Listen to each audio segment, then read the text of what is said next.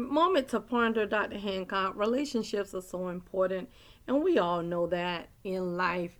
You begin to really develop that first relationship with your father and your mother as you're in your mom's belly. It makes sense, and you see that parents say that they talk to the kids and they bond with the children while they're in the womb. Ephesians 6:2 says, honor thy father and mother, which is the first commandment with promise, that it may be well with you, and thou mayest live long on the earth. And ye fathers, provoke not your children to wrath, but nurture them in chastening and admonishing of the Lord.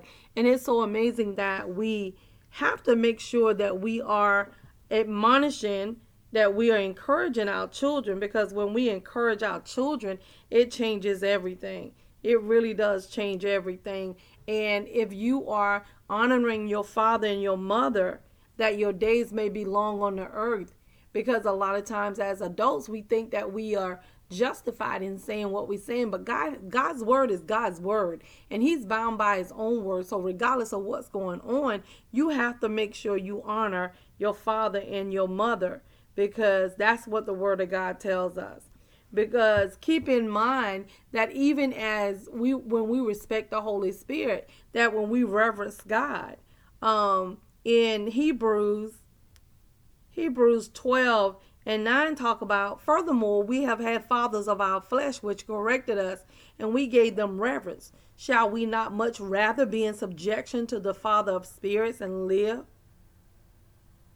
So just think about that.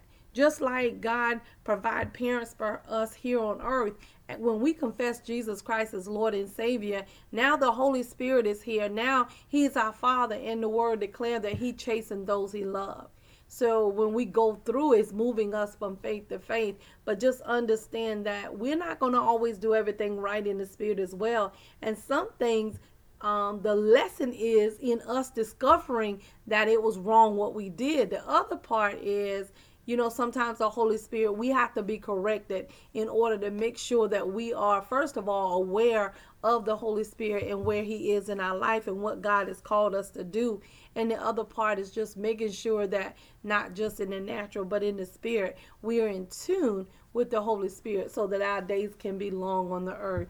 And this is the confidence that we have in him, that when we ask anything according to his will, he hears us. And if we know that he hears us, we know that our petitions are granted. Real talk, Dr. Hancock. We need you to like, comment, subscribe, and share.